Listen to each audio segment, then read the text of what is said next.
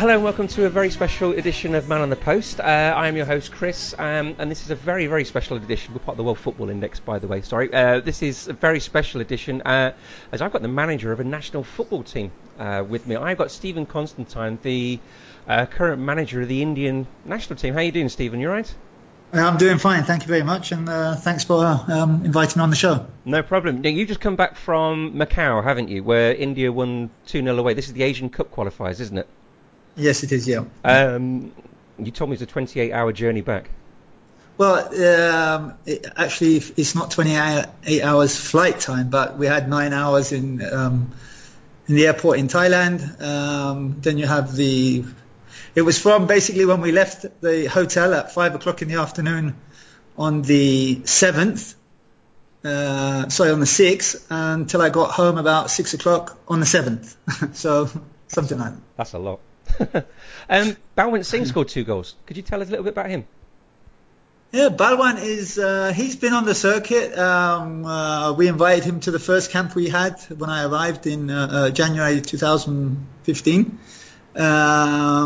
He didn't do enough for me in that particular camp.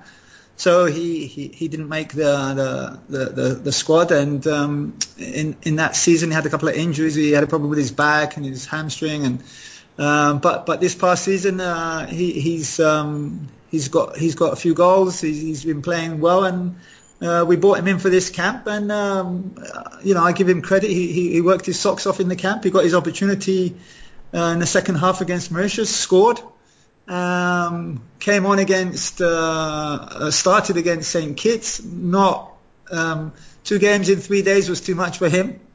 But he came off the bench in Macau and got 2 goals, and he could have had 4. So I'm very pleased for him. I was going to say, I don't know who it was, unfortunately, because it wasn't an English commentary I was watching. I watched the highlights on YouTube. You've got a left winger there with a really, really good left foot whipping in those crosses. Who's that?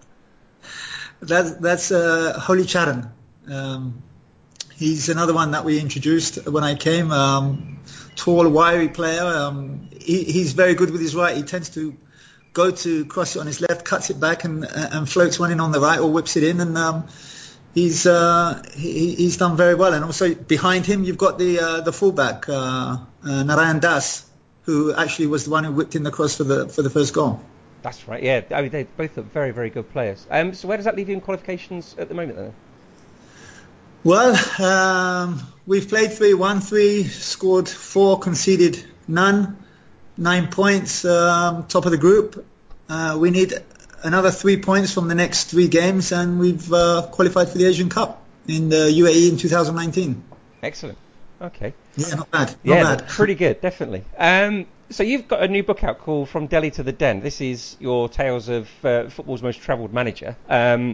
This is available now. I've seen a copy in Waterstones myself, and I've read it, and it's absolutely fantastic. Normally, as I was saying to you, pre-record with sort of my life with kids and stuff, to read a book is sort of a monumental task of a sort of month or 2, whereas this, I sort of nipped through it in a couple of days. It's absolutely enthralling. What or who prompted you to start it in the first place? Well, look, there's been quite a few people who have said, there's a book, you should write a book, all your stories, all your experiences. But I think the guy who pushed the most was a guy called Owen Amos. We've been friends now for the last 7-8 years.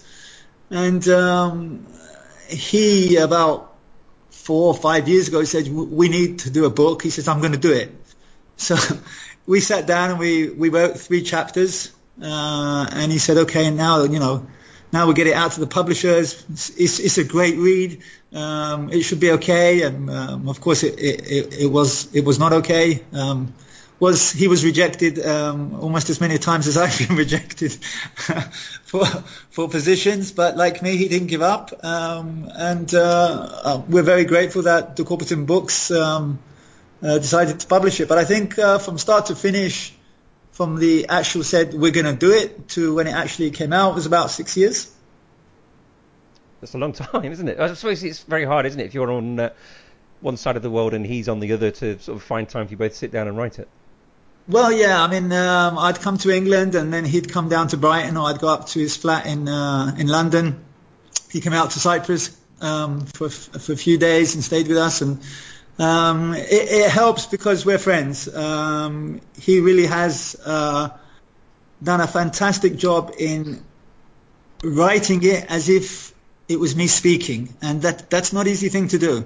I have so many friends who have known me perhaps longer than Owen, and they said to me, he wrote it like it was you. And I think that was possible because of the hours, days, weeks that Owen spent getting things right. I mean, everything that he wrote, he would send to me.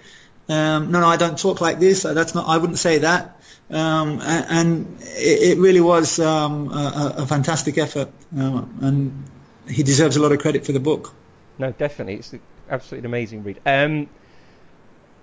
I wrote in my review for the World Football Index, I wrote that this isn't so much a sort of book written down, it's sort of chiseled out of stone or something like that, because it's not like a usual autobiography, because what you tend to get, I was thinking about Stephen Gerrard all the way through reading this, because his autobiographies, you sort of have all those sorts of ilk. You have the first chapter, or like a foreword, would be their sort of greatest moment, and then it goes back to their childhood and sort of blah blah blah.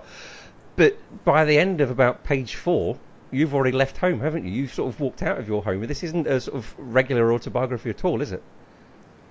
Well, I think if you're going to write an autobiography, it should be warts and all. Okay, you don't perhaps leave a few personal things out, but people want to know, how did you get to where you are? I mean, sometimes I don't even know how I got to where I am. What is it that people want when you read an autobiography? They want to know about you, about how you did what you did, how you was able to do what you were able to. And I think everybody has their own story, and for some people it's been a fairly straightforward path. For me, we didn't have a path. It was whatever happens kind of thing. So my life has been moments, if you like, and different things happen in different moments at different times. So there was never, well, this is what you need to do to get there, to go there. There was no easy path for me to follow, if you know what I mean. Possibly because I was not a big name ex-player. If I was a big ex-player, maybe I don't have the story to tell that I have now. You talk quite a lot about, you're very honest about your early life, the death of your mother, your relationship with your dad, and all that sort of thing. Was it quite a cathartic thing, or did you sort of read back through it and think and change your mind about how events happened in the past, or look at things differently at all? It was very difficult to write, I can tell you that. Yeah, I can imagine reading the words, definitely. And I think Owen, as again, he deserves a lot of credit, because the way it comes out, that's how it was.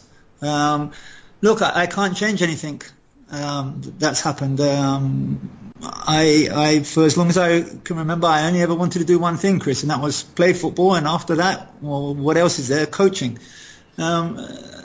So for me, that's all I've ever focused on, and I think that's what possibly saved me from going down some other paths, if you like. I look back and I think, wow, did I do that? It's. I don't know if that answers your question. No, it does, definitely, because you had all that to contend with as well, and you didn't find it easy to become a footballer, did you? You sort of took a very sort of left field route. You were rejected by, I think it was Chelsea, wasn't it? And then you ended up in New York trying to forge a career, while at the same time sort of working in gas stations, selling things on the street, that sort of thing. You describe yourself as a very physical kind of player in the book. Did all those experiences of trying to make it the hard way and situations within your childhood, didn't that sort of influence the player you were? I've always had to work very, very hard at whatever I've done. School, I would have to study much harder than anybody else, and invariably I didn't, because all I wanted to do was play football. And I think anything that I have managed to get, I've got because of my hard work and determination, and said, I want to do this. This is what's going to happen, and this is how I'm going to do it. I don't know. It's I think that's something from within, Chris. Once I decide I want to do something, I will do it. It may take me a while, but I am going to do it. Yeah, there's a very definite determination in there, within the book, because you take these sort of jobs within New York. I think you were selling, was it flowers on the street you were selling, or something? You were selling something on the streets of New York, weren't you? And you were working in a petrol station and...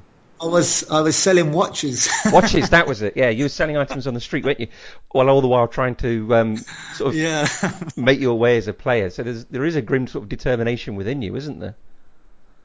Well, there is. I think there is in everybody. But I think, look, did I have a choice?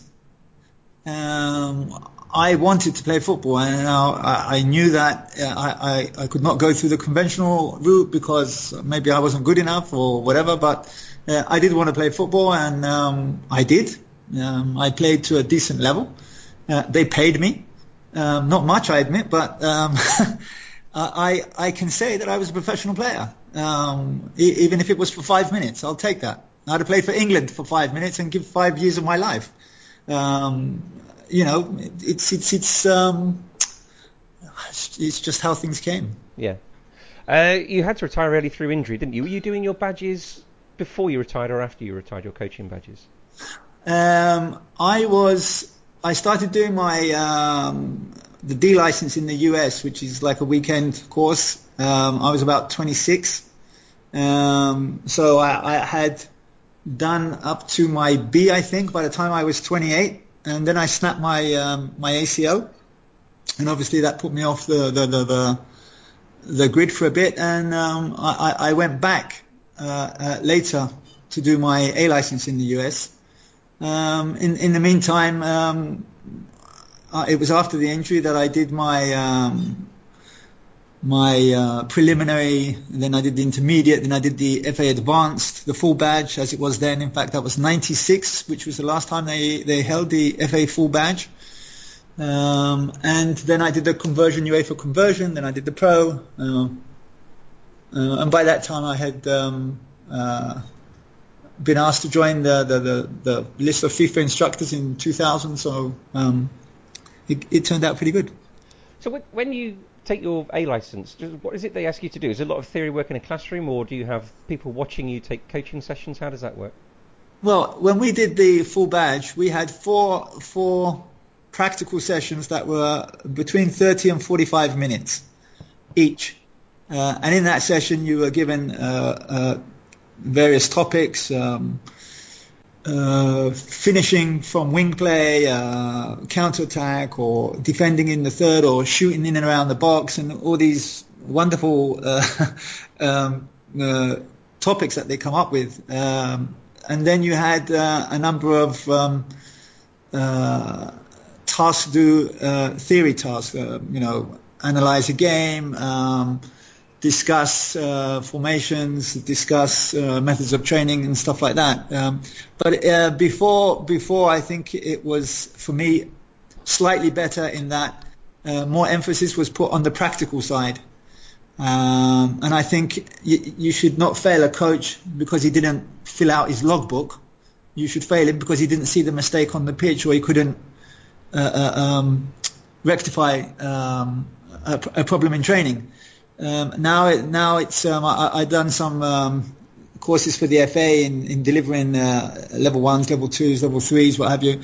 And there's so much emphasis put on the logbook and ticking all the boxes. And I think coaching for me is about coaching players on the field. Yes, there needs to be time spent in the classroom, of course. You need to be organized, you need to be able to deliver presentations and what have you, but at the end of the day, if you can't coach, you can't coach. And those mistakes are going to be found out on the pitch. When I do courses for FIFA and that, I don't think I've ever failed anybody because he couldn't write his name in English, or he couldn't spell something in a theory class. I will fail him because he didn't do the things he needed to do on the pitch. How do you coach someone who's better than you as a player? Because I mean, it's. I was just thinking Cristiano Ronaldo, but he's obviously got Zidane there as his manager. But you've got someone like in tennis, you have Roger Federer, one of the best players of all time, who's obviously got a coach who wouldn't be as good a player as Roger Federer was. So, how do you coach a player that is much better than you? What can a coach teach a player in that respect? That is a fantastic question, I must say. Thank you. No, I'm serious because look, when these ex-players say we should be fast-tracked because we played professionally, therefore we know the game. Let me put it to you this way. How many years does a child spend in school? Well, we could talk from 4 up to 21 if they go to university, can't we? So, what's that? So say 14 years. Yeah. When he's finished at 21, is that child qualified as a professor? No. Indeed. Okay, so then a 15-year career in football, how does that make you a coach? I suppose what they could say is they've had the benefit of being taught by many coaches and they picked up the good and bad points from them, is what they could say. Yeah, they could say that, but put that into practice. You don't. I mean, yeah, you don't see it very often. You have Alan Shearer, don't you, who tried it and didn't succeed. You had many more than Alan Shearer's. Look, just because you play the game, it doesn't make you a coach. Just because you went to school for 14 years doesn't make you a professor. You've got to go and study to be a professor. What do you need to study to be a professor? Well, how do your players or students learn? What do they need to learn? When do they need to learn? Where do they need to learn it? You have all of these other things. How do you present to your players? How do you analyze a match and then show the players? Are you going to show them the entire 90 minutes? Or are you going to break it down? How do you break it down? How do you do all those things if you've never done them before? You've seen them. You've seen them on TV. You've seen them in the dressing room. But how do you do it? I had the opportunity to meet Platini several years ago. And I said to him, why don't you coach? Because obviously he loves the game. And he said to me, because I didn't know how I did the things I did on the pitch. How am I going to show the players that? So the bit where we say they should be fast-tracked, they shouldn't be fast-tracked. Their demonstration is brilliant because they've been professional players. But what about their organization? What about the detail? How do you know? How do you know that a player has understood what you've told him just because you've pinged the ball 60 yards, and maybe he can't? Do you think? Sorry, go on. I made a point of doing my licenses in England with the pros. There's two times in a year that you have the license, and one of them would be the end of May, which is when the pros win it, and then you'd have it in July when other people did it. Okay, and the reason I went every time was at the end of May, beginning of June, was so that I could be tested not only in my knowledge by these ex-players, and to be fair, 99% of them were as good as gold to me. They didn't treat me any different than they treated the other guys on the course. But my demonstrations were as good as any. Okay, and that's all I need to do. I need to demo. If I want a player to ping a pass, I'll ping the pass.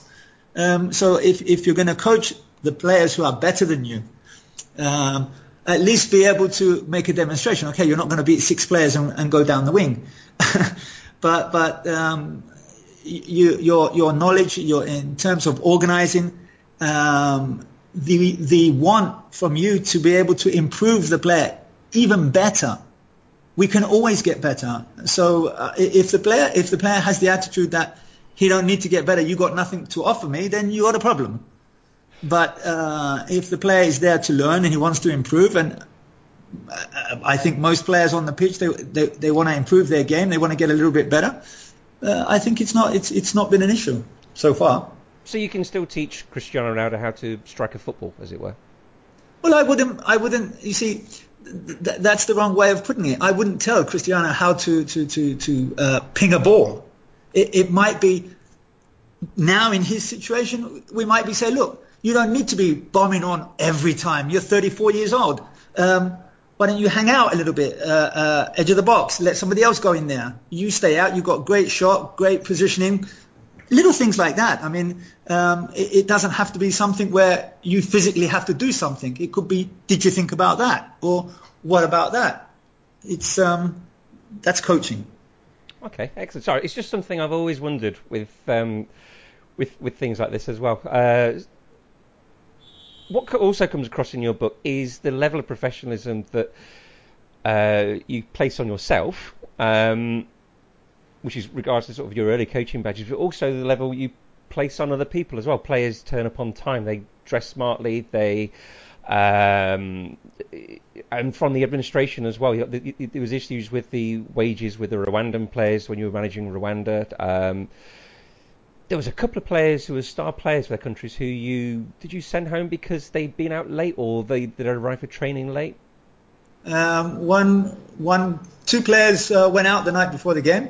That's right. Yeah. And then there was the guy in Rwanda who turned up a day after the camp began, just because he didn't fancy coming that day. Look, rules are for everybody. That's including the staff, including the players, and the administrators and everybody. There needs to be some kind of discipline that should be there. I'm not saying we rule with an iron fist and there's flexibility, but you don't want players turning up to games wearing the baseball caps turned the wrong way around. That doesn't reflect the club. It may even be somebody different to the sponsor of the club. So, you have to think of portraying yourself in the best possible light. And it's not about being old school or new school. It's just about doing the right thing. I mean, you're representing your country. Everybody's looking at you, and I think that it's important that you make sure that everybody is in the same sort of pathway. I don't know if that's considered old school anymore. I mean, I think that's we don't have basic professionalism, isn't it? Well, I think so. I mean, look, you see the boys turn up to the games on the Premier League. How smart do they look when they turn up in their suits? I don't say they should all be in their suits, but there are occasions when you're at home, I believe, where afterwards there's going to be a dinner upstairs in the boardroom or in the clubhouse or something like that. And people are looking at you, and you've got to look smart. There are other times where they come in their tracksuits, but they're all wearing the same things, and that's fine. I mean, it's as you say, we are professionals, and we should maintain our professionalism at all times. Yeah, because when you first arrived at India, India where the players were sleeping in the stands, weren't they, before the game? Yep. Which, yep. It's not something you'd expect Neymar to do, I suppose, is it? So, I mean, was it North Korea where you said that the hotel wasn't ready? And I think you mentioned Brazil there, didn't you? You said that it would be ready for them, so why isn't it ready for us? That was in Japan. Japan, that sorry. Yeah, well, we didn't have the tables. That's right. You said it'd be ready for Brazil, so why isn't it ready for us? Which is a very valid point, isn't it? Yeah, it is. And, look, you can look at some of the countries that I've been in and think, well, they're not superpowers or they're third world countries. But they are people. They deserve respect. I don't care about color of skin or religion or political views. I'm not interested in that. We are here representing our country, whatever country that is, and you need to treat us with respect. That's all that was about. We got it, though. Is it? Do you have more importance being a national team manager, the position itself of national team manager? Is it more important in a developing country such as Malawi or Sudan, where you have got cases of incredible poverty, you have places where the life expectancy isn't as long, and there's very sort of key positions within the country, obviously a prime minister, president, and then national team manager of football is the national sport. Is that a very important position for a developing country? I think it is for any country. How important is it to be the national team manager in Spain? Is it more important than being the national team manager in India? I don't think so. Obviously there's different ways of working and different ways of doing things, but you are representing 1.3 billion people, and that's only in India. So I don't think I don't think sometimes people realize the magnitude of the responsibility and the pressure that comes with that. And I think I try to portray that in the book. I think you did with Malawi, didn't you? Yeah, but it's like that in everything. I mean, it's quite a big deal. But if you're manager of the England team, or Spain team, then they're both fairly settled states. They're both very prosperous countries. And excuse me, they're both very prosperous countries. You talked about the poverty in the book in Malawi, and there's obviously poverty in Sudan and in India, where else you've managed. You must see that as you walk down the streets, and you must feel a greater sense of responsibility to get things right, do you? No, I don't think I feel a greater responsibility than I already feel, Chris. I am hugely aware of why I am in that particular country, what I need to do to help. I believe that I can make a difference, and if that makes X, Y, Z happy, then that's fine. I mean, obviously, I look at it as, look, if the national team's doing well, then the whole country's happy. I have seen countries stand still because the national team is playing, or because we've suddenly won 2 games in a row. I've seen what it does to people. It may be not so obvious in England or in Spain, but you wait to see if England get to the quarterfinals and the semi-finals of the World Cup again, and you see what happens in England, and how those results translate into a feel-good factor about the whole country at that point in time, and it's massive. And I think Gareth and the Spanish managers and German managers, and they all feel that they have a huge responsibility to their cause as much as I do to mine. The way you put it is from a human perspective, in that in the third world country there's a lot more suffering. So does that make your job more important? I don't know if it makes it more important, but you are, yes, acutely aware of what's going on around you, and the suffering that you see on a daily basis, which obviously the England manager doesn't see. No, I was always struck with Didier Drogba when he played for Chelsea, because when he first came over here, he had the sort of reputation as the diver, and he sort of shouted into the camera when they lost the Champions League semi-final and things like that. But when you saw him play for the Ivory Coast, he looked like a completely different person. He took on a completely different stature when he played for the Ivory Coast. And I just wondered if there was anything in sort of in that at all.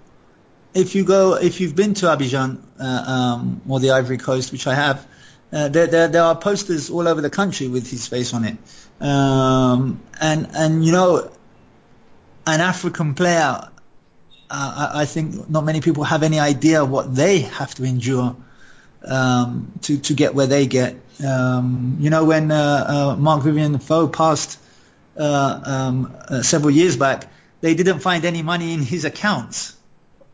And after FIFA made some investigations, they discovered that he was supporting around 25 different families that were either directly or indirectly related to him.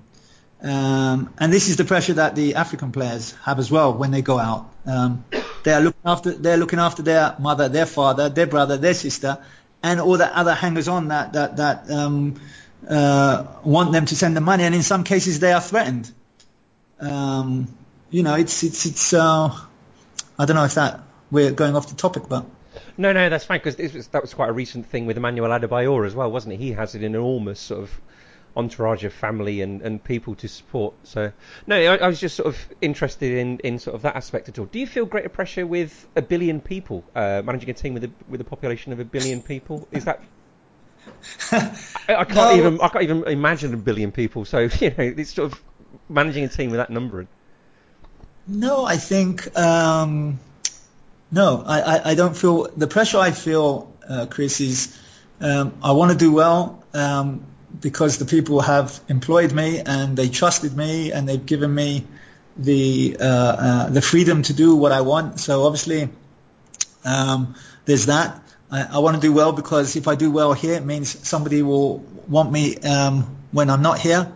I want to do well because I want to make sure that my girls get their education. I want to do well because I like doing well. I want to do well because I'm a competitor. I hate losing on PlayStation. What can I tell you? You hate losing to your kids? I don't let them win. Yeah, I'm very much the same. Yeah. You talk in your book quite a lot about, I mean, certainly the early part of your career, you were looking to get back to England quite a lot, to manage within England. I just kept reading it thinking, why? I know you're I think a large part of it was the fact you wanted to be sort of stable and around your family and have something a bit regular, but maybe it was just from a reader's point of view rather than the fact having to actually live it ourselves. I just kept thinking, you're on this amazing journey of managing teams around the world. Why would you want to come back to England and manage here? Well, look, the centre of the universe, as far as football concerned, is England.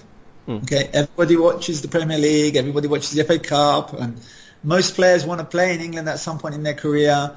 Most managers want to coach in England at some point in their career because it's the place to be from a football perspective. And I had a year with Millwall which was unbelievable. I never worked so hard in all my life. I don't know, I did about 100,000 miles that year. Look, I for a long time wanted to come back to England. I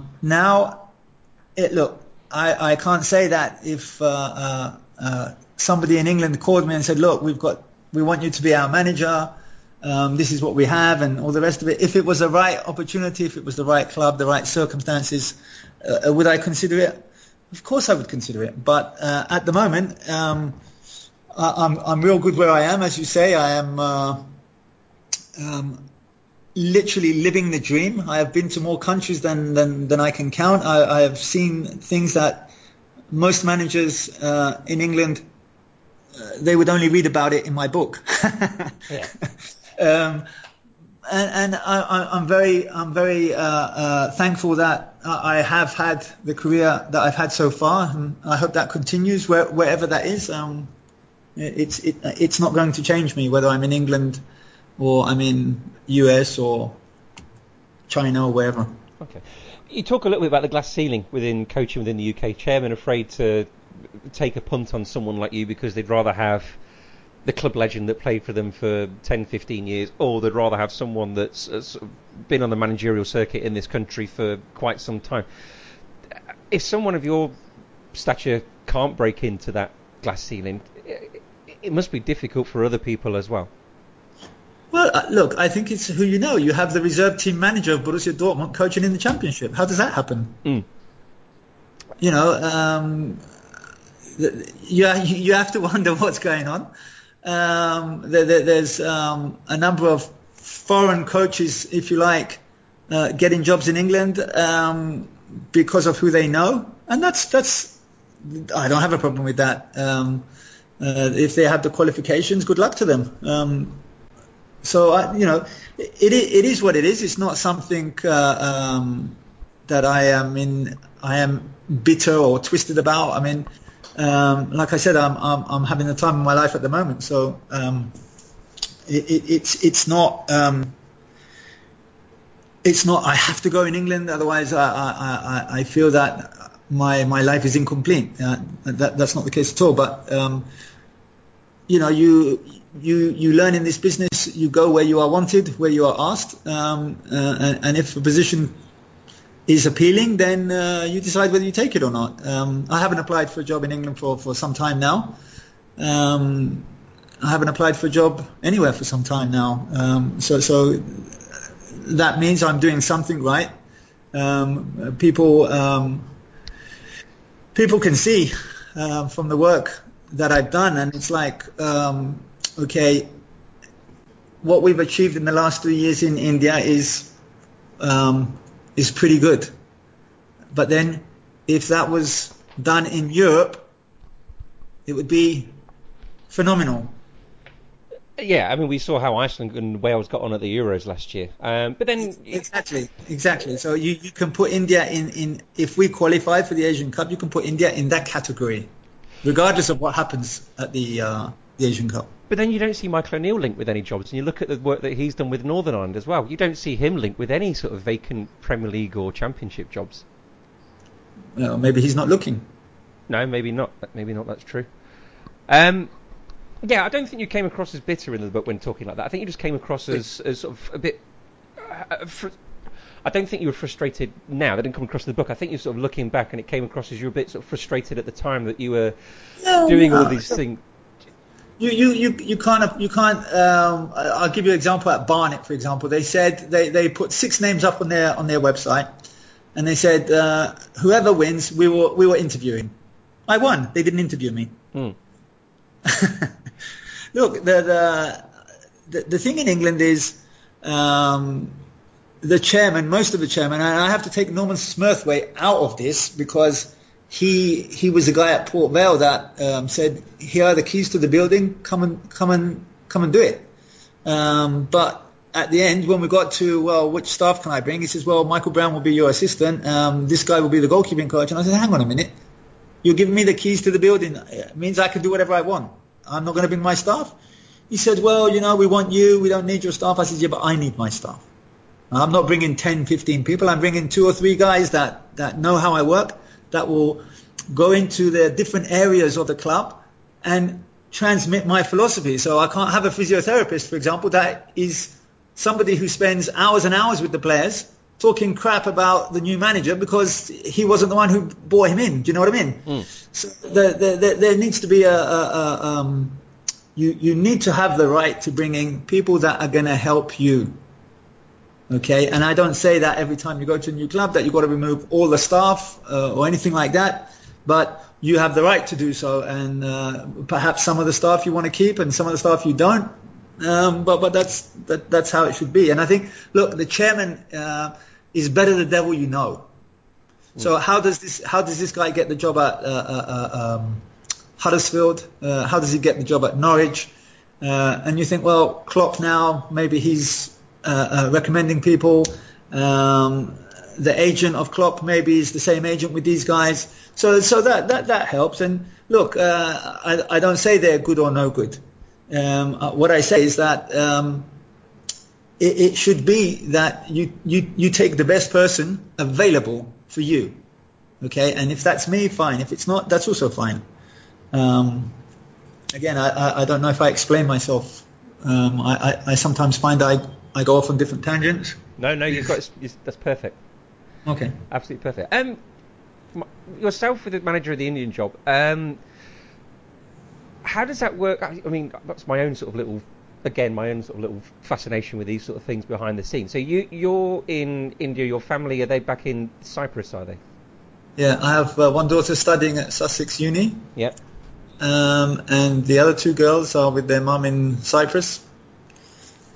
Yeah, I mean, I only sort of think that because you think not just as much as yourself, you think footballers that move from place to place to place. I mean, every time a footballer moves or you move in your job, that's a family uprooted or a new school to go to or a house to move and all that sort of thing. These are all the big things which are big for a family, definitely, but it's not the sort of thing we tend to hear about, are they? When a manager takes a new job or a player joins a new club. But how big a consideration is family logistics when it comes to choosing a job or a club? Can I say none? Oh, really? Well, look, when I was contacted by Malawi, let's say,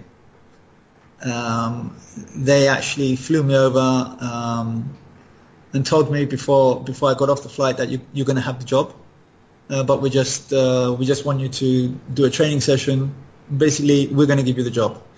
Now, I didn't say to Lucy, what do you think? Blah blah blah. It's right, we'll take that. And then I come back and I said, well, I'm going to Malawi. Now, the big issue there is, as you know, I went to 8 different schools and I left school when I was 16 and a half. I did not want that to be the case for my girls. I have huge respect for the military. I know a lot of guys in the Air Force and the Army and what have you in the UK, and they move every 3 years or every 4 years, but everything is laid on. I mean, everything. School, logistics, travel. It's done with a military precision when they move. With us and clubs and national associations, it's not like that. So we decided at one point that we needed to have a base. Now, if tomorrow I got a job in the MLS, would the girls move? Probably finish the year in the school and then think about where they are in terms of school. So the little one is 12. Let's go. The elder one is 17. She needs to stay, so maybe I would leave them there for a year until they finish the school. And we would go because it would be easy for Lucy to integrate in the US, or if it was Australia, or if it was back home in the UK. But now do I bring the two girls to start a slightly different education system in India? I am in my apartment for the first time in 3.5 months.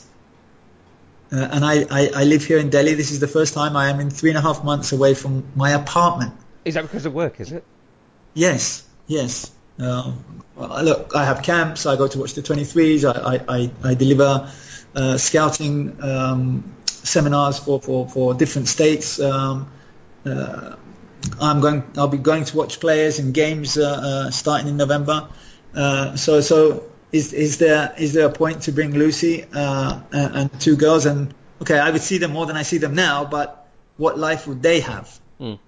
And so both me and Lucy, we decided, we made the ultimate sacrifice. Okay, go and do what you're going to do because that's all you do, and that's what is going to keep us afloat. I will stay here and look after the kids, and get home as often as you can. And that's how we've done it for the last 6 years maybe, because 2013 I was in Greece, 2012 I was in Cyprus. Yeah, so since 2012 I've been away. But okay, I was away in Malawi, I was away in Sudan, then I had 4 years in Cyprus, which was great, and then obviously I had to move, and then I went to Greece. Okay, that was a little bit closer, so I got back. Fly back, it's an hour and a half, so you fly back for 2 or 3 days sometimes. But when you're with a club, it's more difficult. You've got to be there every day. And so being the national coach has its advantages in that you're not playing and you're not training every single day. Although I run the under-23s, I have access to the 19s, so I am quite active. But I think if I went to a club in China, for example, or somewhere where it would not be conducive to the girls' schooling, they would have to fly over there whenever there was a school break, as opposed to me, I couldn't come back for the weekend, or because you have an 8-9 month season. So if that was the situation, then we would get them to come in, whether they liked it or not, but you need to come because otherwise I'm not going to see you for a year. Yeah. No, that's fine. It's just something I've always sort of wondered myself. As national team manager, what do you do between games? You're obviously scouting players, you're scouting potential teams you're going to play as well, or you're working on sort of presentations, or you say you're coaching the under-23s. What do you do between sort of national team games? Well, you pretty much answered your own question. Oh, that's it, is it? Well, look, I am watching games. I am flying. So how many games a week do you watch? Physically? Yeah, physically, yeah. Maybe 3. Okay, and then you watch more on the TV. Yeah, but you say okay, like it's nothing. No, you're in India, so it's a bigger thing, isn't it? Yeah, okay, let me give you a little breakdown, Chris. So I'm going to go and watch a game in Calcutta, for example. So I need from my apartment an hour to get to the airport. Okay. And if you've been to the airports in India, you know they're quite busy. Yeah. So by the time you get through security and you actually waiting for your plane, that's another at least an hour, and then you maybe got another hour for the flight, 2 hours for the flight. So right there, I've given you 5 hours, and that's on a good day. Yep. From leaving the house to actually getting on the flight. Then you have the flight itself. That's another 2 hours, 2.5, whatever. Then you get out. Then you got to go and pick up your bag. Then you got to get outside, get a cab, or a car usually is there ready for me, and that will take me, which is from the airport to the hotel. Sometimes I'll go direct to the game, depending on when the game is. Usually I go the day before the game, or the day of the flight, the morning of the game. So if I leave my house at 6 o'clock to catch a 9 o'clock, 9:30 flight, and the game is at 5 o'clock that evening. So you have the time from the airport to the hotel, then from the hotel to the stadium, and then back, and then time for a quick bite. Maybe that's 12 o'clock at night, and then you get up at 7 o'clock in the morning to catch an 11 o'clock flight to go to Bangalore or something like that. Now, that doesn't happen every week, but when it does happen, that's how it happens. And so you have... I'll go to a game on Monday, on Wednesday, Saturday, maybe two. If there's two games in that state, I'll stay and watch the second game the following day, and then come home on Monday, change my bag, and then go out again and do the same. Okay, no, sorry, I wasn't trying to appear flippant. I didn't have appreciation of how big. Of course, India's a bit bigger than where I am. I can do between 10 and 14 flights in a month. Wow. Okay. And sorry, because I'm trying to sort of get behind. We obviously see people on TV, managers on TV watching games. I'm just sort of trying to get the sort of what it means to you to actually have to get to that game behind those sort of scenes. Look, you see, you look, Chris. When you go to a game, you see everything. When you watch the game on TV, you see 50% of what you want to see. I'm interested in the warm up. I want to see the players in the warm-up. I want to see their body language. I want to see their attention to detail. Then I want to see when the cameraman is watching the ball. I want to see the boy when he's not watching. You know what I mean? When he's not on the ball. So what is the fullback doing? Is he taking up the right? But what's the goalkeeper doing? What's happening? What's the communication between the back four and the goalkeeper? And I'm looking at my lads that already are part of the setup, and I'm looking at other guys who maybe could come into the setup, and they've got to be as good, at least as good as what I have, at least as good. So when you go to watch a player then, or when you go to watch a match, do you spend large parts of games watching just one particular player? So the ball can be down the other end of the pitch, but you're trying to see what the defender or the goalkeeper is doing down his end. Yeah, I mean, why do you select certain players for certain positions? You have to have an overview of what he is, not just when he's got the ball. So the guy who whipped in the cross the other day was the left back. Okay, now Narayan has this tendency to bomb on, because in his club they are a bit more dominant, East Bengal, and he bombs on every time. And I'm saying to him, you don't bomb on every time here, because you're going to get caught out. And so you're looking at him and thinking, well, he can't bomb on because they're not going to come back at him. So you understand his mindset when he comes into the national team. Now he's got to change, and you have to understand how that process happens. Is it easy to coach that? You've obviously got players that are used to play week in, week out a particular way with their club, and then they come in and play with yourselves not as often.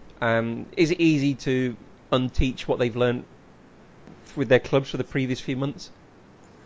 No, it's not. And look, here's my outlook is, in Europe, we have to assume for the most part that the players are being coached more or less the right way. The right way for their particular club. They are looked after. They are well treated generally. They get paid generally, and there is that professionalism. You think, because I have been to a few situations where I'm thinking, oh my God, do they really? No. Where am I? No, no. This can't be happening. But there you go. No clubs mentioned, of course. So when these players report for international duty to their European or their African or Asian teams, national teams, you know, as the national coach, like when I was in Malawi, I had 11 or 12, 4 or 5 were in South Africa, 2 or 3 were in Europe. So I know they were being better coached and better treated there than they would be if they were playing for their clubs in their own country. Okay, so that's an advantage. Yeah. The problem is when the level of coaching is not good, when the level of care, when the level of the detail is not there, which it is not in many countries that I have been in, then you have a problem, because when you look at the FIFA calendar dates that they give us, there are 9 days. Okay, that's fine if you're going to play one game, and that one game, the date of that one game is at the end of that FIFA calendar date, and so you've got 8 or 9 days before to do something.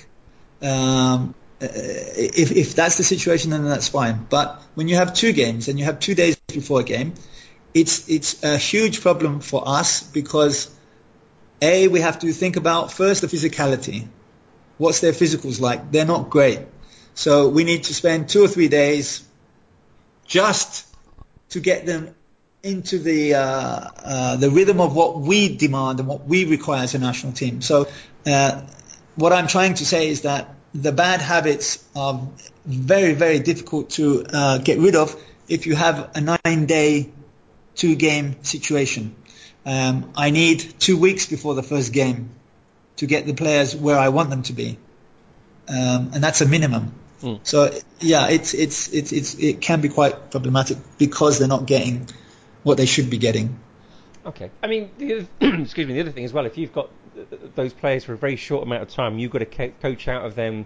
I mean, as well as bad habits, you've got to coach out of them the method in which they, if their club team's manner of playing is different to your manner of playing, you've got to coach that out of them. Plus, if you've got an away game, then you've got to coach that out of them while, like you said earlier on, checking in and travelling and flying and all that sort of thing.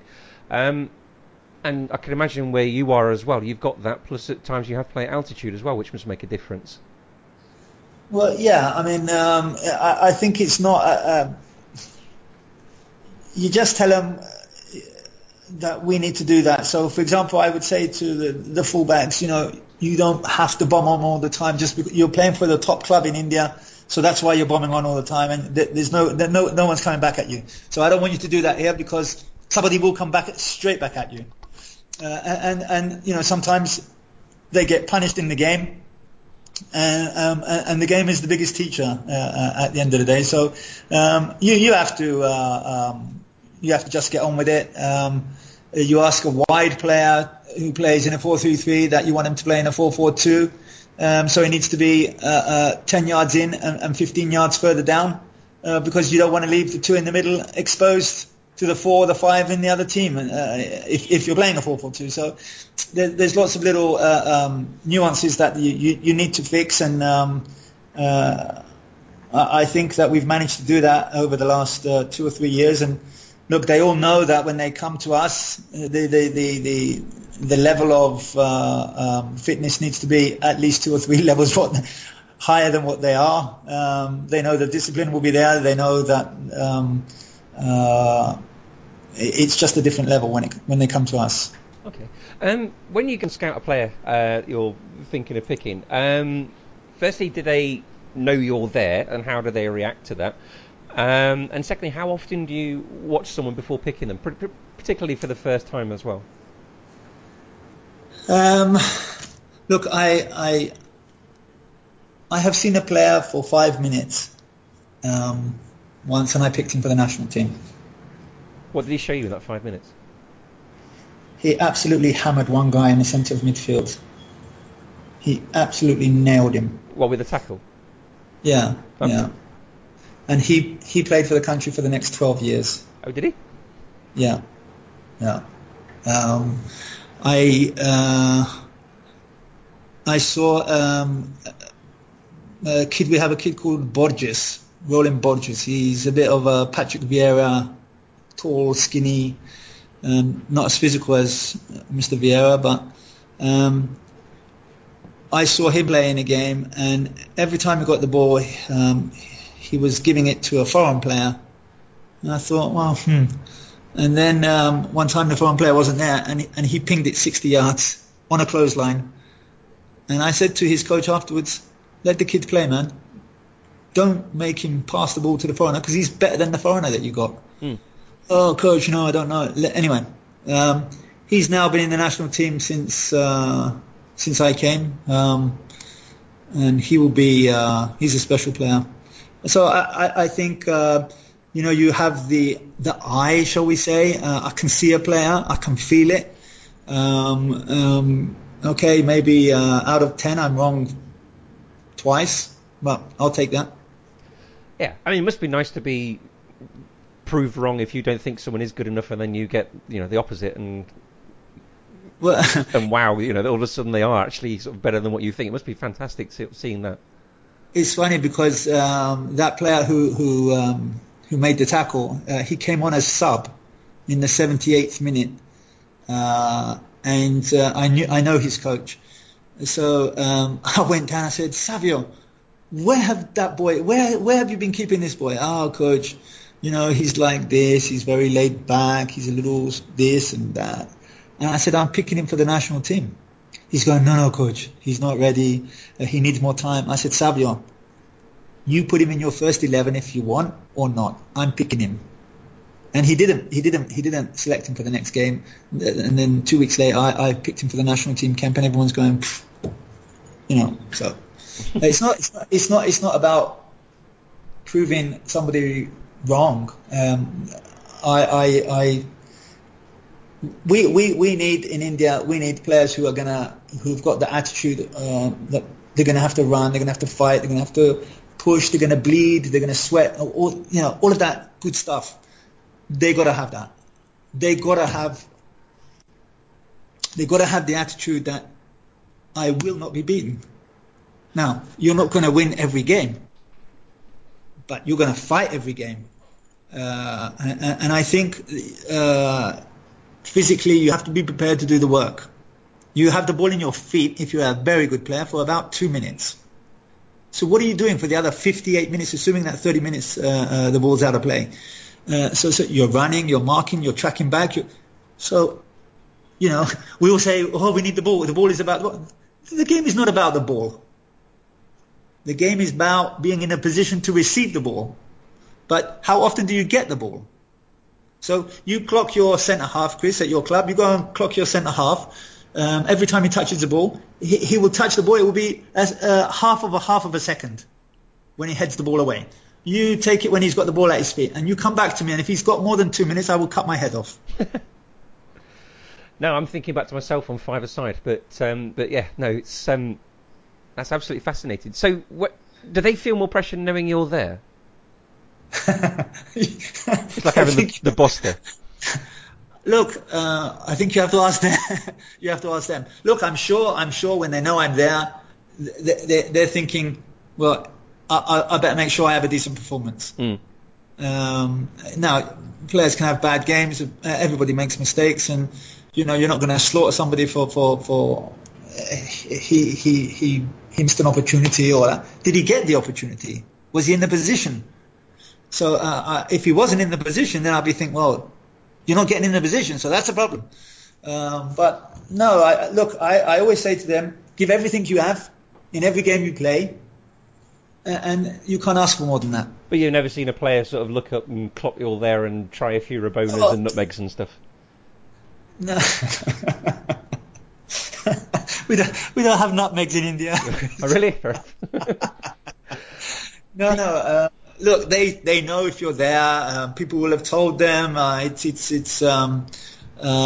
If I'm going to Calcutta, everybody and his mother knows I'm going to Calcutta. It's not. And I'm sure that adds a little bit of pressure to them.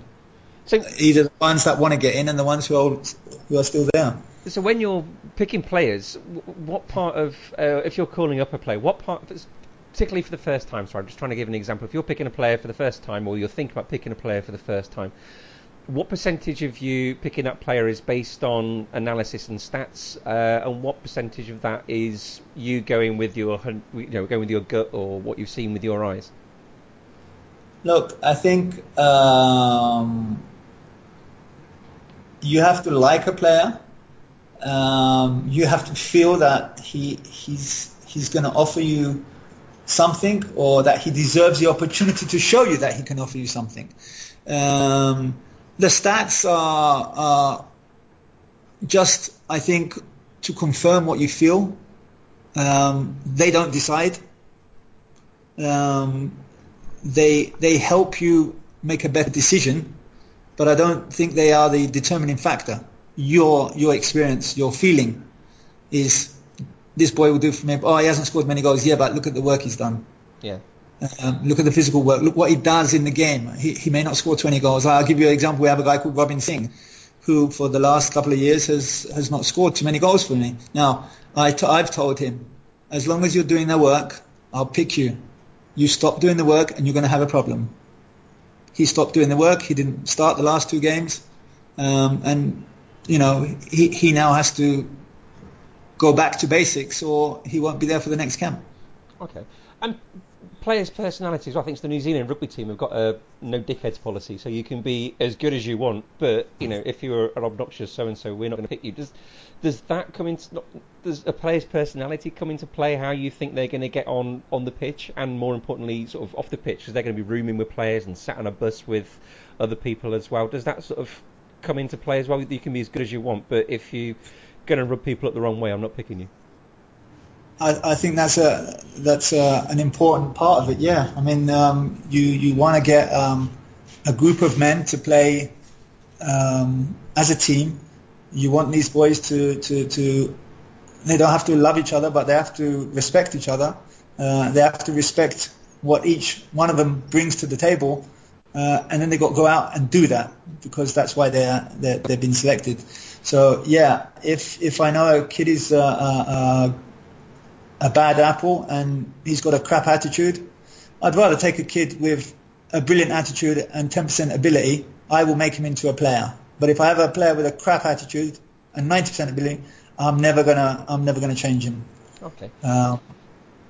Is that come across a lot on the coaching courses? You were talking earlier on about the sort of practicalities on the field and filling in your logbook and stuff, but do they teach you psychology and how to deal sort of one-to-one with players on the courses? Yeah, look, I think they're getting into that a bit more than they used to. I think where I have been and the places I've been and the problems and the situations that I've been in with players, I think I have quite a good understanding on how players would like to be treated, how players should be treated. There's a bit in the book about when I was at Millwall. I found it extremely difficult because I was not calling the shots. Difficult in the sense that the way they would, some of the players, the way they would speak to the manager was for me not great. Look, everybody has their views, but at the end of the day, there's only one manager, and if he's allowed to manage the way he wants, then he should be looking at getting the players in that are going to give him what he wants, and in turn, you give the player what he needs to become a better player, or salary, or whatever it is. I think it's very important that you try to understand where the player's coming from, and I think a lot of managers don't spend enough time trying to understand the players, because it's quite hectic back in England. But I think it's worth that effort in the end. Although some I'm not saying you get close to the players, but know what's happening in their life. Know what's going on when they go home. I mean, we did a thing where we invited the wives and girlfriends, or both, of players. It was on the pretext that how to feed your man. And so we had our sports science guy would come in, and we sat the girls down and we said, look, we control their breakfast. They come here, they have their Rice Krispies, and they have their milk and whatever, milkshakes and proteins and all that stuff. And then before they leave, we give them their lunch, and we make sure that, I mean, when I went to Millwall, the lunch was a joke. It was pasta and piles of spaghetti every day. And I'm like, what are you doing?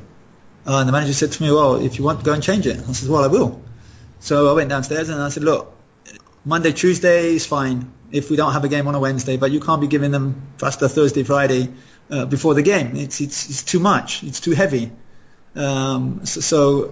So this is what we were saying to the girls. Now, I said, what did you change it to? Sorry. Well, we changed. We had grilled fish. We had lighter stuff on the day before, and the 2 days before the game. It became a little lighter, a bit more grilled, a bit more mashed potato that goes into the bloodstream that much quicker. All those kind of little things. You can't be having pasta and bolognese sauce on a bloody Thursday or Friday. You're playing Saturday. It's just ridiculous. So we brought the girls in and we explained what they should be feeding their men at night. Try and lay off the oils, not too much fried stuff, and we had biscuits and tea and coffee for them. And I'll tell you, the information that they came and gave us was unbelievable. Unbelievable what we learned from the girls about the players. You know, he gets up 5 times in the night, he's going to the toilet. Oh, bloody hell, let's give him a blood test. Why is he doing that? You know, lots of little things that I found that extremely useful. That particular thing. Yeah, I mean, at the end of the day, you're dealing with human beings, aren't you? They're players, but they're human beings, and they have domestic issues, same as everybody else, don't they? Yeah, absolutely. The player goes home and the kid's screaming at night, and then he comes to training and he's pissed off because she's thrown him out. You got to have some kind of I don't say you get into their lives where you become intrusive, but what's happening? You need to spend a bit of time. I think anyway. Yeah, no, I think you're definitely right. So, do you, with sort of player dynamics involved, do you decide who sits to who on the bus or who rooms with who, and is that important? Is it, or do you put an older sage head with a younger player, or? Well, we have the problem in India, not the problem, where the states are like countries. So when you we have a policy that we don't let any more than 3 players sit on the same table from the same state. Okay. So, like, we have 5 players from the Punjab. Now, the Punjabi lads, they'll get together, they'll be having a laugh, and if there's someone else on that table, they're screwed because they won't be able to understand the word. So what we say is, okay, you must break up the table. So if you had 6 players from Man United, let's just say, I wouldn't let them all sit together. I'd say 2 of you over there, 2 of you over there, and 2 of you over there on different tables. Because you want everybody to get on with everybody. Now, with regards to rooming, usually I'll put the right back with the left back, the 2 strikers together.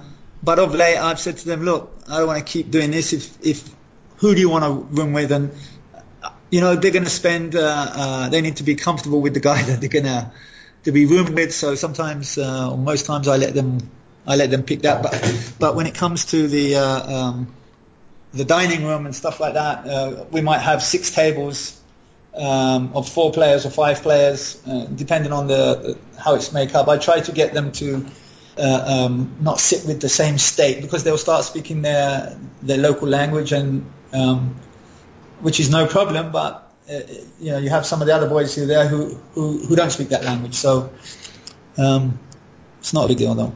No. What about the East Bengal Mohun Bagan players? Do you are they okay mixing together? I mean, players from any sort of rivals as well. Yeah, no, I mean they're fine. I mean, my right back is from East Bengal and my left back is from Mohun Bagan. So yeah, there's no issues. They're pretty good lads, to be fair. No, I remember there was a little bit of Man United Liverpool clique supposedly in Sven-Göran Eriksson's dressing rooms. I just wondered if that played any part at all. Yeah, but you have to nip that in the bud. I think if it was me, I would have said, look, guys, this is England. We're playing for England. We're not playing for Man United. We're not playing for Liverpool. So let's leave everything to the one side, and if you can't leave it to one side, then you won't be here. Hmm. Simple as. Okay. What's the hardest thing to do as a manager? Is it telling a player he's not picked, or is it rechanging a formation or something like that? What's the most difficult part of your job? Telling a player that he's not made the squad. And how do you do that? Do you do that where you are? It must be sort of bigger, being a bigger country. Is that a telephone call, or is it a face-to-face, or? No. Look, I will select a squad of, say, 28 players, 26 players, 30 players, and I'll bring them all to one place, and we'll train. And then we'll have a day where we need to submit the squad of 24. I always take 24, 12 double rooms. And one of those 24 will be left out at the end. You know, he won't play the game or he won't dress, but in case someone gets sick, I'll take 24. Once they've made that 24 squad, they're fine, but the 4 or 5 or the 6 that don't, because they haven't produced what we hoped they would produce, because then before I announce the squad, I will either go to their rooms or get to come to me with my assistant manager, and we will say, look, this is the reason. We ask them if they have anything, you know, they want to add, or they may feel that they deserve to be there, but at the end of the day, it's my decision, and that can be quite hard sometimes, especially when it's close. You know, when there's 2 players, it's between him and him, and you know what is going to do it for me. What is going to make me pick him over him, and it will generally be his attitude. Yeah, that kind of goes back to what you were saying earlier on, wasn't it? Yeah. I'm going to have to bring this to an end in a couple of minutes, unfortunately, but I've just got another last couple of questions. The first one is sort of, again, a sort of personal view. About 15, 16 years ago, I used to live in the centre of, I used to live in Leicester, and I used to play football in the centre of Leicester. What do you do, by the way, what do you do? Me, I work for the local government. I work for my local council. And you need to follow me, by the way. On Twitter, I did. You did? Yeah, I followed you. You didn't follow me back. I will. Yeah, I definitely followed you. But yeah, I come from Leicester. And about 15, 16 years ago, I spent a lot of time playing football against sort of local British Asians. They were sort of Muslims, or they were Sikhs or something like that. And they were phenomenally good. Absolutely phenomenally good. They were... Some of the things they did were just... It was just crazy, some of the tricks that they could pull off and some of the ways that they could manage to play. Why don't we have more British Asians playing professional football? And do we need some kind of not quota, that makes it sound a bit like it's tokenism, but some kind of Rooney Rule, for example? Okay. The mentality for the Indian is that their parents came over in the 50s, 60s for a better life. To get that better life, the parents feel that they need to be educated above all. So getting a degree is more important for them, because that gets them a better job, which then gets them that security that the parents want for their kids. The competition for everything in India is enormous. The level of competitiveness is unbelievable. So if there's one job, there's 16,000 people going for that job, and 14,000 of them have got BAs or MBs, or so it's very, very competitive. So those parents bringing up the kids in England back then were education, and that's still the case to a large degree.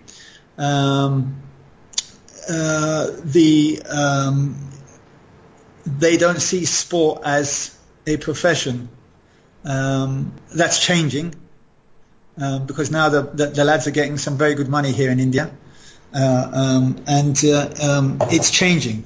So I think in England you will see more players coming, but it's not the it's not the preferred route, shall we say? How difficult it is to get into professional football, and I don't think it's because they can't play. I know they can play. It's just how badly do they want it? You see, the psyche in India is generally that they get to a certain level where they've got a job and they've got a job for life and they're happy. I don't say they lack ambition, but they want to go where they're more sure. And football is not sure even when you're in it. So I think that's one of the big things that Asian kids have to deal with now. They'll have pressure to stay in school. They'll have pressure to go to university. They'll have pressure to get college degrees from their parents, even parents that are the same age as me and younger, Indians. They will be trying to get their kids into the best schools, the best college, because they feel that is the best route for them. Whereas professional football is, you've got to drop all that at 17, and you can't get back to it. It's very difficult. Yeah, no, my nephew. Come on. What happens if you don't make it? Yes. No, exactly. Sorry, I was just going to say my nephew is on the he's in the academy at Coventry City, and the sacrifices that his parents have to make to take him to and from games and training and all that sort of thing. Plus, they've got another 2 children as well who've got their own interests. It does ask an awful lot, doesn't it? It does, and that's another thing. You know, the Indian parents, they've got to work. Sometimes you don't know how anybody does it, really. I mean, the hours spent waiting in the car park, it's pissing down with rain, and you don't want to leave because the kid's going to get wet. And okay, but this is what they have to deal with. So I think I think that's still a huge reason why there are not more Asian players playing. I mean, look, if I came to England, I'd bring 2 or 3 of the lads from here, that's for sure. Depending on the club, of course. Yeah. Oh no, because I mean, there was Harpal Singh at Leeds, wasn't there? Yeah. And then you tried to get Michael Chopra, but it didn't quite work out. So I can play. Sorry, yeah. I was trying to be diplomatic there, but yeah, I mean, there's an awful lot of British Asian talent out there, and to see some of it work would be absolutely fantastic. Because Baichung Bhuti, when he played for, it was Bury, wasn't he? He played for. Yeah. He did very well over here. Well, okay, he actually didn't. Oh, didn't he? Sorry. No, he was there for 3 years. He didn't get many games, Chris, and Bury were a team where they would smash it up around the throat area. Get that down, son. Physically he was fine, but he just was not suited to that type of game. I mean, you got to put it into his feet. Very, very quick, very strong on the ball. And I just think he was very, very unlucky that he went to a club that weren't playing the football that would get the best out of him. See, we wouldn't have him as a top striker. They put him out on the wing. We would have him as the second striker. So I'd have a big guy up front or someone quick, and Baichung would play off him. But at Bury, they put him out on the left, out on the right. He's not a winger. But he's short, he's quick, and they thought, okay, let's stick him out there. So he wasn't really played in his position. And when they did play him up front, it wasn't the best of times for him, to be fair. But fair play to him. It's not easy to go to that level and get the battering that you would get in training and Tuesday night up at Rochdale. Well, no, I mean, he was a guaranteed, when I played Championship Manager, he was a guaranteed pick for me when I managed Norwich, and he played up front with a young Zlatan Ibrahimovic and did very well. Where was your manager? That was me. I was on Championship Manager. That was me. Oh, quality. I could get them playing together, big man, little man. That worked well. Yeah, he does. So what's next for India? They're in this qualifying group, aren't they, for the Asian Champions? Is that like the Euros? Is it? That's exactly. Okay, yeah. And you're doing pretty well in the group, I think you said at the start, didn't you? Yeah, we're top with 9 points. We need another 3 points from 3 games. Who else is in your group? You got Macau, and who else in your group? We've got Macau, we've got Myanmar, and we've got Kyrgyzstan. And who are you to play? Well, We play Macau again. We got them twice in a row. Okay. If we win in October, we've qualified. No matter what happens in the next two games, So, because we have 12 points, and there's going to be absolutely pandemonium here. It's going to be unbelievable. yeah, because I mean, the other thing about domestic Indian football is I wrote an article a few years ago on the Kolkata derby. Because I was trying to look at some of the derby, because everyone knows Real Madrid, Barcelona, and that sort of thing. But I was trying to look at others that were really big, that people didn't know. So I did sort of Persepolis, Esteghlal in Iran, and Oh yes. yeah, and I did Beni versus Beitar in Israel, and the other one I did was the Kolkata derby. And there's literally 100,000 people for this game, isn't there? It's an enormous game. Yeah, and what about the 50 locked out? Yeah, exactly, exactly. I play five-a-side on a Wednesday night, and I'm a goalkeeper. So Every Wednesday night? every Wednesday night. So if you've got any goalkeeping tips for me on how to play five-a-side, I'd gratefully appreciate those. Can you use your feet? Yeah. Oh, it's not so much the moving the feet. It's just the having to be No, can you mobile. play Oh, can I play? I played with your feet? a little tiny bit. I come out and I play, but I try and imagine myself being Xabi Alonso. I think I'm more sort of, No, someone a you bit. don't need to be Xavi Alonso. You need just to be able to receive the ball and get it to your right or to your left where two of your teammates should be. But if they're comfortable passing the ball back to you, it becomes a 6 against 5. Well, do you know what? I remember something that Johan Cruyff said. He said, always pass the ball to the person wanting it. Always pass it about 2 feet in front of them. Well, yeah, that's not the case if he's standing still. Mm.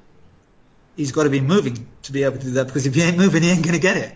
No, okay. So I tell you personally the, what. the, Go on. the concept's right. Pass it in front of him if he's on the move.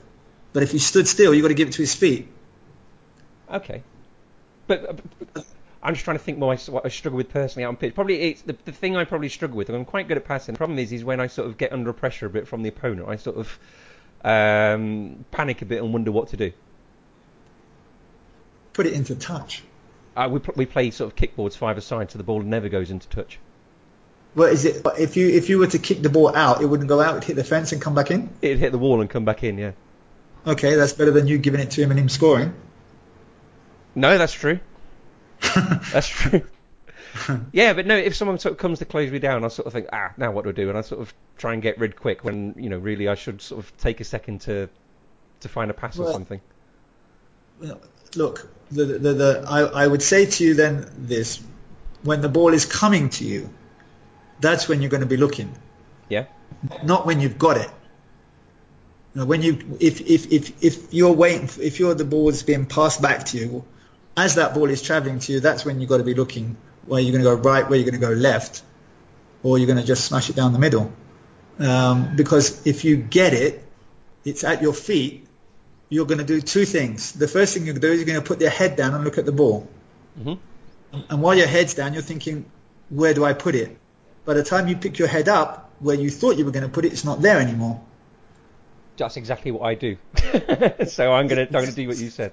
So what I would say to you, Chris, is before the ball comes, have a look and decide, I'm going that way. So when the ball does come, you're not looking down at the ball.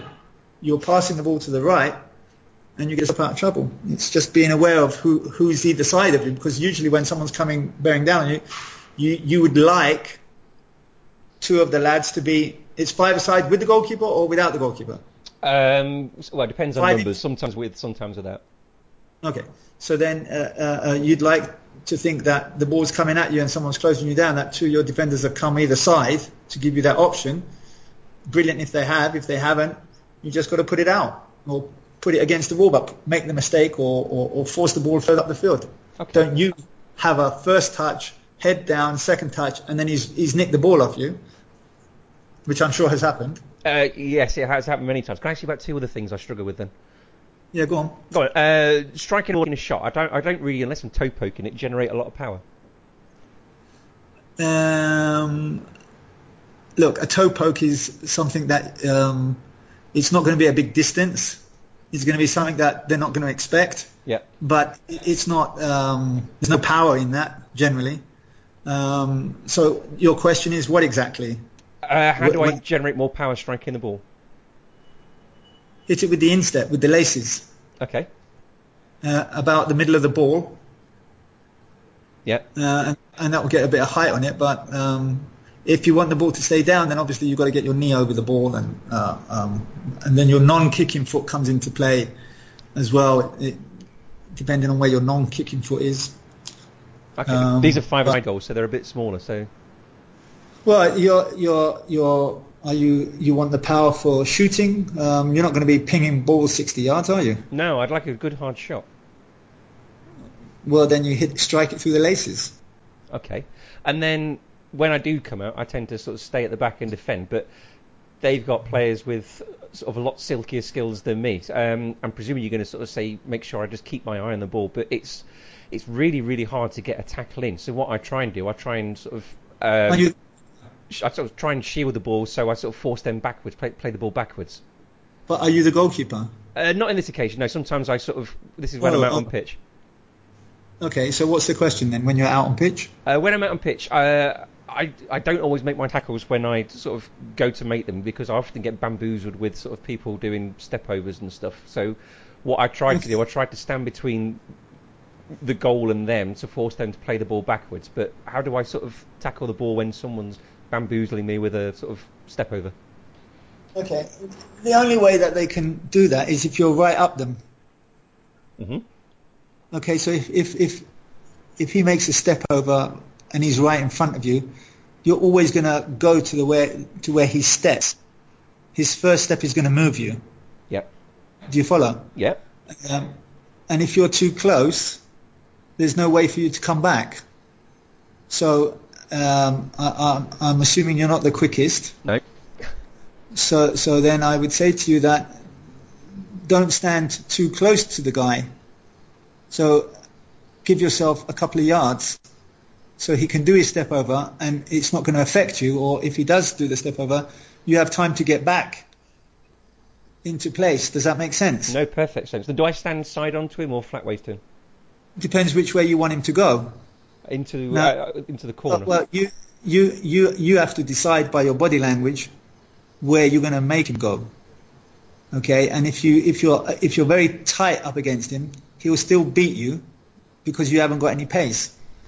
So you need to be a little bit off him, put your body between him and the ball, but in such a way that you're forcing him down the side, away from the middle of the goal, obviously. Mm-hmm. And then you push him to the side. Now, if he beats you down the side and you've got 2 yards on him, you should be able to push him out wide enough where he's not going to be a threat. But and you don't need to go to floor either. You don't need to make a tackle. Not in real football, and never mind five-a-side. You just need him to push it back or sideways. You don't have to. You're a defender. You don't have to take the ball off him. Okay. Right, I'm going to tweet you on Thursday morning and tell you how I got on. Yes, please do. If our listeners want to follow you on Twitter, how do they do that? What's your Twitter handle? My Twitter handle is Stephen Constan. Okay. Yeah. Okay, so they can follow you on there. And has Indian Football got a Twitter page as well? Can we follow you on there? Or follow their fortunes on there? Yes, I think it's called Indian Football, if I'm not mistaken. Okay. So we give them a follow on there. We can see how you get on with your Asian Cup qualification. When is it and where is it? Sorry, the Asian Cup. Well, the next game is on October the 11th. This game will be played in Bangalore, and that will be against Macau, 7:30 Indian time. Yep. And as I said, if we manage to get the 3 points in that game, it will be quite an achievement, and we will have qualified for the Asian Cup. So where are the finals being held? In the United Arab Emirates. Okay, and when's that? January 2019. Okay, so we can keep our eyes open. Now, Stephen, I really, really appreciate absolutely everything on here that you've given up time. You've gone into great depths about a variety of subjects, and you've made me into Franz Beckenbauer on Wednesday night. So I really, really appreciate that. At Man on the Post is the Twitter account for this, listeners. At World Football Eye is the Twitter account for World Football Info. You can hear more podcasts on European leagues, South American, North American leagues, and tactics as well. Thank you ever so much, Stephen, once again. Thank you so much for having me on the show, and I wait with bated breath at the result on Thursday. And always remember to keep your man on the post.